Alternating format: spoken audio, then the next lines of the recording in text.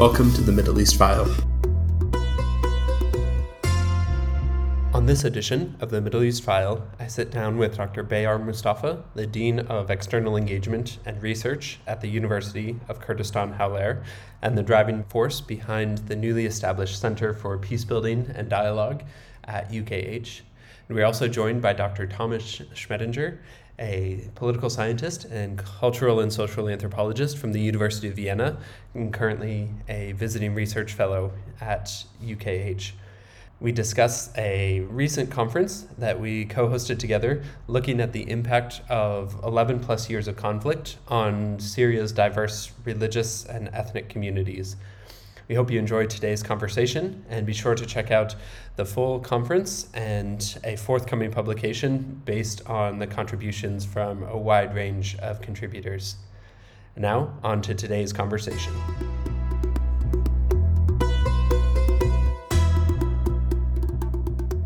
Welcome to this edition of the Middle East File, and joining me here in person is Dr. Bayar Mustafa and Dr. Thomas Schmidinger. Thank you so much, both of you, for joining for this conversation. Thank you.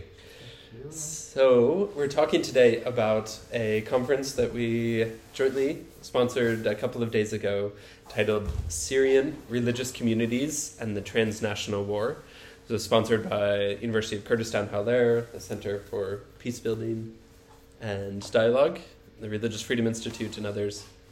Thomas, why don't you give us a little bit of the background behind why this conference and, how did it come together?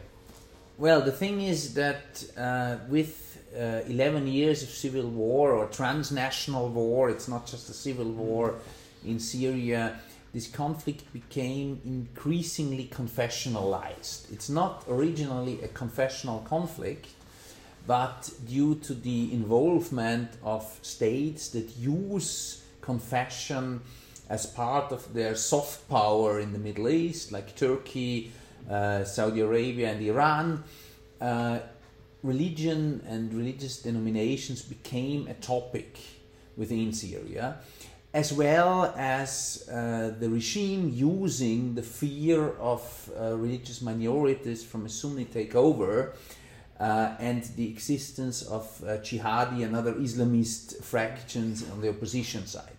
So what we try to do here is, on one hand, to debate the situation and the role of of religious communities in this conflict, and on the other side, be careful not to, as intellectuals, contribute to this confessionalization of the conflict. So the use of religion in the conflict has to be also critically revised. But this does not mean that we should not talk about the situation, especially of religious minorities in certain parts, at least, of the country, because there are regions like the Islamist-controlled and Turkish-controlled parts of Syria where people are killed because of their religious background or oppressed because of their religious background. So we try to have a nuanced debate about this role of religious communities, about the use of religion in the conflict, and also about the situation especially of vulnerable minorities like the Yazidis, in some parts also the Christians, or the Kurdish Alevis in this region. Yeah, exactly right. And Dr. Bayar, as you think about, as we put this together, and in some ways it was building on a conference, a similar approach that you had helped put together on Iraq a couple of years ago. Who do you hope benefits from this conference? Well, two things, mainly two directions. First of all, the people who were forgotten after declaring the victory on ISIS, they have totally forgotten the consequences of this war. You know, the people who paid for this war were not states, countries, regimes, but the majority people of Iraq and Syria, and the cost was doubled on the minority groups, or let's say smaller groups. So now we are trying to bring the attention of the world to those forgotten people, and many of them, their community will be lost forever. They are losing their land, they are losing their existence, they are just, and they have, as I said, totally forgotten, and the war is still ongoing at some levels, some low levels, especially against those people. There is still an ongoing demographic change, re-engineering the demography of the regions, these two regions, the Levant and Mesopotamia, in a way or other.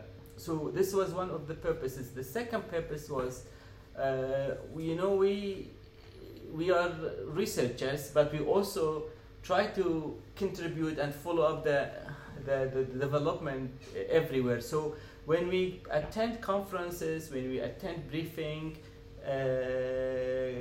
whatever related to these two countries, we can easily see that one of the problems that prevents people, NGOs, institutions, organizations, even policymakers to make really their contribution or maybe offer some help is lacking information. Now we have tried to really contribute in fulfilling that gap. So that was something really also brought our attention, and of course, I mean, it's also a contribution in research, and also now, especially when we will start working on the publication will be like the most inclusive and recent updated handbook on religious minorities in Syria, which will help the library of these groups, and help the library of the Middle East scholars in general. Yeah, exactly, and aiming to fill that knowledge gap, and also exploring not just demographically who are these communities, where are they, but the dynamics of the relationships between them and the state, the different transnational actors, and that came through in a lot of ways. And Thomas, as you mentioned, striking the right balance of not contributing to the confessionalized or sectarian nature of the conflict, but also understanding the particular realities of how different communities have been impacted and have navigated through now more than 11 years of this conflict. As you think about the different presentations and contributions that we had, covering a wide range of these religious communities, from small minorities to the larger communities as well. Thomas, maybe you give us some of the top line contributions of what can people find as they explore this conference. You spoke about the Yazidi community, but we had others as well. No, we had talks about all communities except the majority. We wanted to include, of course, also talk about the Sunni Muslims, but on the day of the conference, this contribution got lost, but it will be part of the book, of course. I think what is striking and is somehow something that was present in all of these contributions was that the situation of freedom of religion and the way how local authorities deal with plurality, not just religious pluralism, is very different in the different parts of Syria. So we have this part that is controlled by Turkey, is occupied by Turkey, and we have the part that is controlled by Hayat Tahrir al-Sham. It's a kind of branch of Al-Qaeda, at least until 2016 officially. Since then, they're still following a more or less jihadi concept and ideology. And in these two territories, actually, there's no way for any religious freedom for minorities, because they are ruled by different forms of Islamist ideologies. In the governmental controlled territories of Syria, the situation of freedom of religion is better, but still there's not any kind of recognition of political pluralism and ethnic religious pluralism, because everything is dominated by this Arab nationalist but more or less secular ideology of Baathism. And in the northeast, at least some recognition of both political and ethnic, but also religious pluralism exists. This does not necessarily mean that we're talking about the full-fledged democracy there. There are still a lot of problems there as well, but at least there's some recognition of the pluralism of the Syrian society there. The languages are included, but also, and this is maybe for the topic of our conference, the most important thing, there's a recognition of freedom of religion to that extent that even conversions from Islam to Christianity, for example, are allowed, which is something that is not the case in many parts of the Middle East. So if you compare the different parts of Syria, this is definitely this part with the biggest liberty than compared to the other para-states that exist there, let's say like this. However, this is also the part that is threatened the most by another Turkish invasion at the moment. So if this part cannot be somehow saved, somehow defended, this could mean for some of the religious minorities of Syria, especially the Alevites, the Kurdish Alevites, who are already a victim of the invasion of 2018 in Afrin, but also for the Yazidis, that they could be possibly completely wiped out from Syrian soil. It would mean anyway a huge wave of refugees, also to Europe and to Iraq. So if we want to defend something like this pluralism of Syria, it's also at the moment necessary to defend this small territory where this pluralism is at least somehow recognized. Yeah, that's looking as one layer of analysis of looking at both the political freedoms and then the religious freedom and how that diversity is managed. Came through in so many of the presentations. Dr. Bayar, as you think back to the conference, what are some of the key points or high points that stood out to you? Well, I think the organizers, first of all, they have really, the different organizations that really organize this conference, I think in a way or other would make it more effective. We had an organization, we had a university. Secondly, we had the Social Democrat group in European Parliament who are in charge of decision making and close to the decision making, let's say, and we have the Institute of Freedom of Religious, right, in the United States. So these organizations are part of their background, but or let's say their institutional character. They three cooperated on promoting and highlighting one topic. So each from its position will make really the feasibility and the results of this conference even more effective and more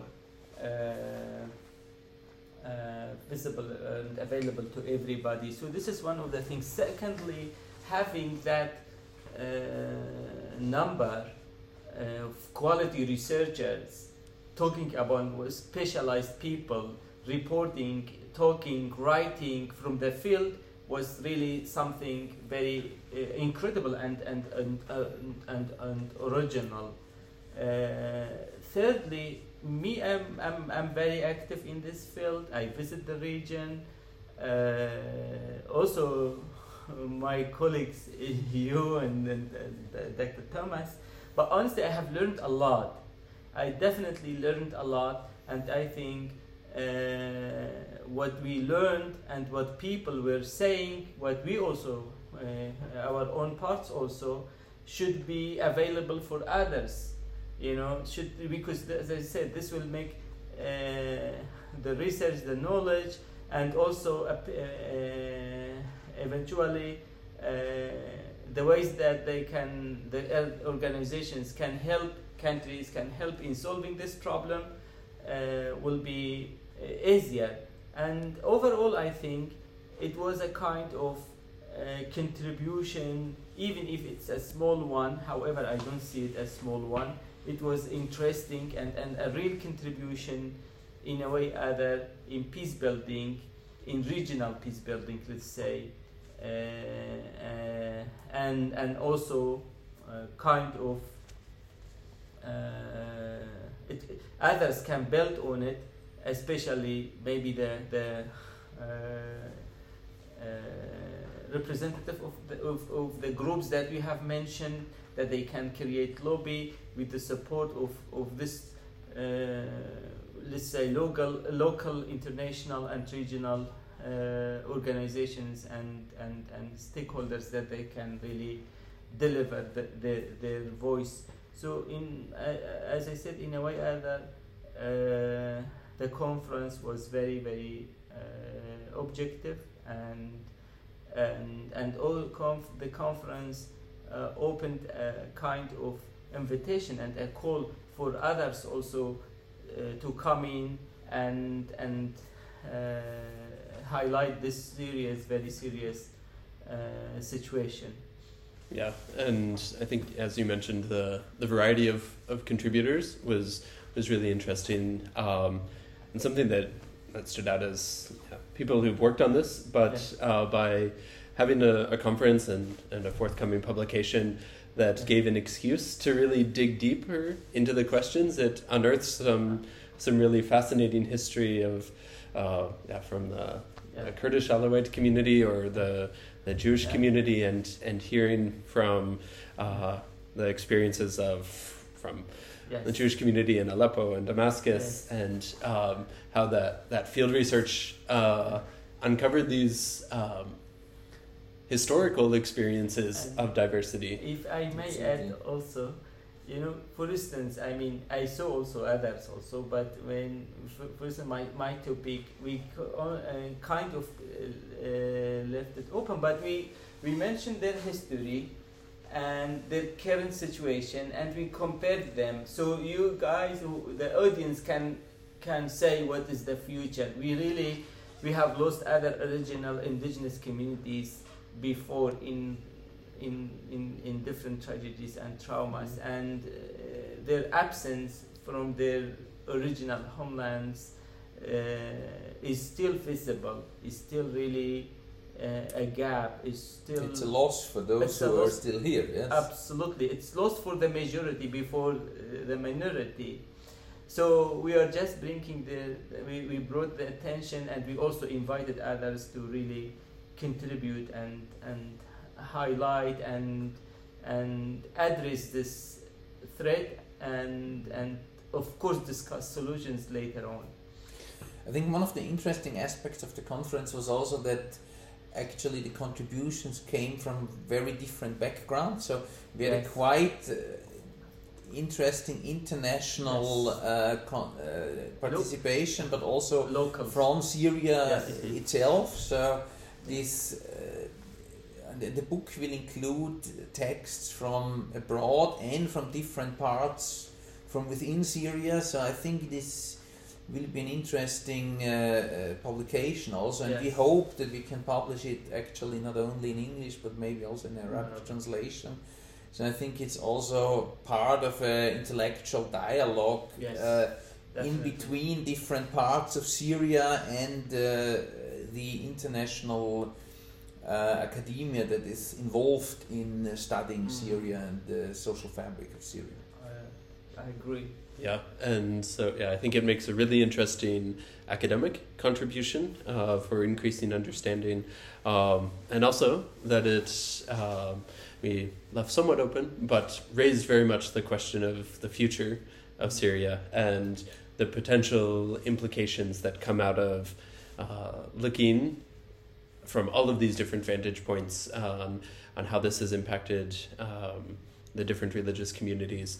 And we had policymakers from the European side, from the European Parliament that are interested in this. And so as we kind of bring this conversation to the end, but think about the implications or what we hope are takeaways from this, what stands out to you? Maybe Bayar, let's start with you for what do you hope are the practical or policy takeaways from the conference? Actually, Dr. Thomas, he really pointed out something really important.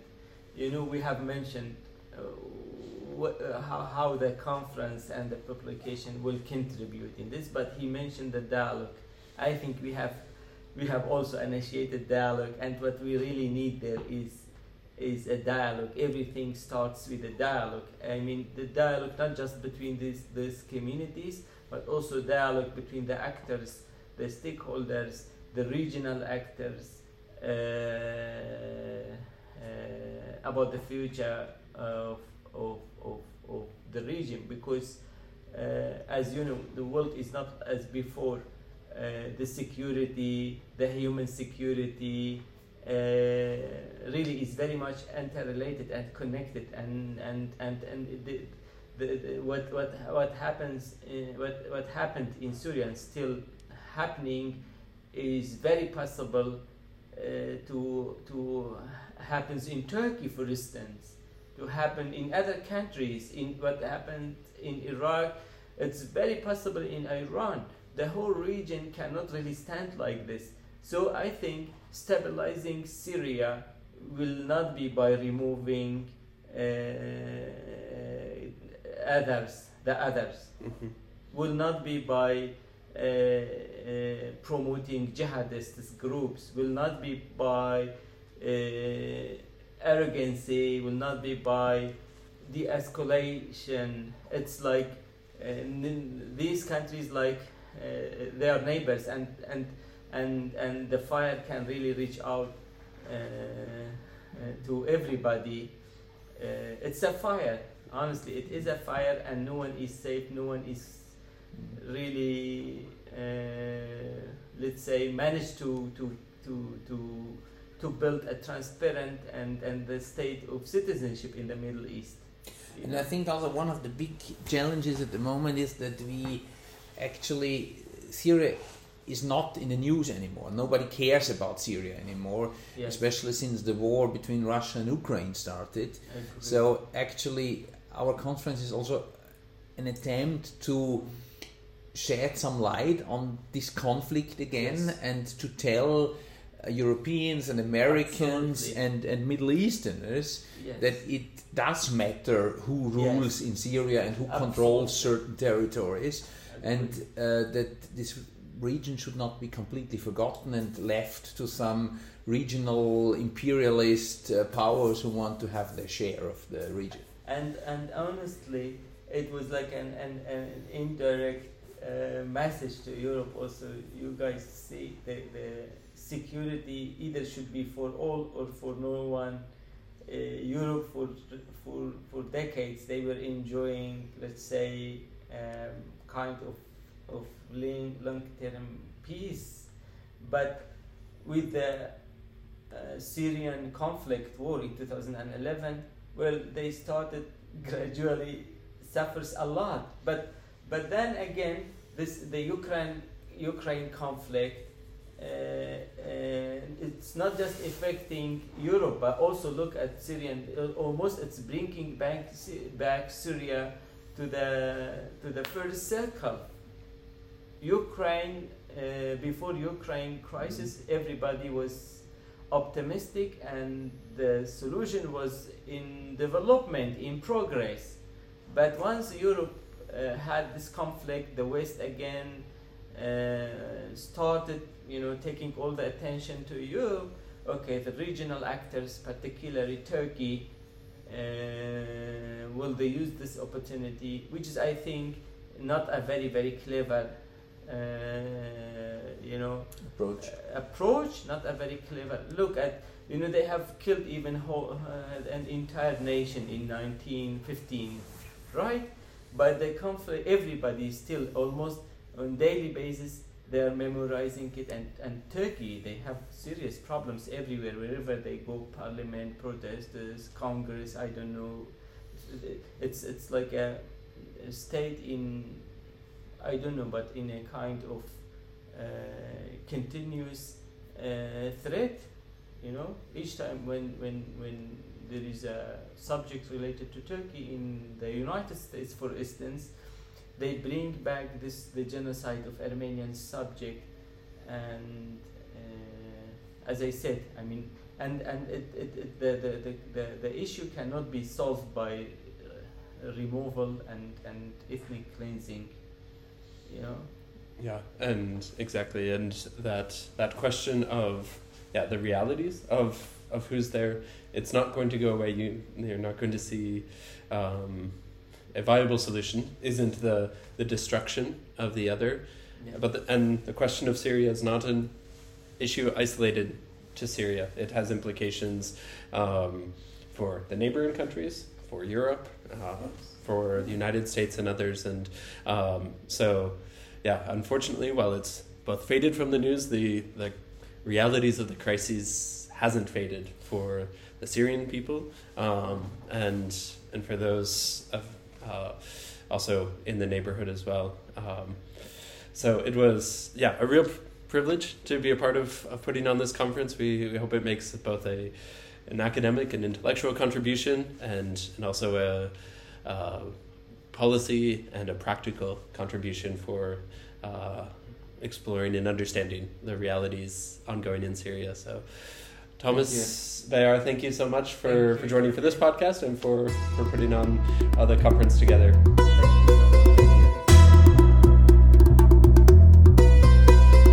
The Middle East File podcast features conversations with authors about publications on a range of issues impacting religious freedom in the Middle East, including governance and security, humanitarian assistance, geopolitics and foreign policy, human rights, and much more. To find more of these conversations and to learn more about the work of the Religious Freedom Institute, visit rfi.org.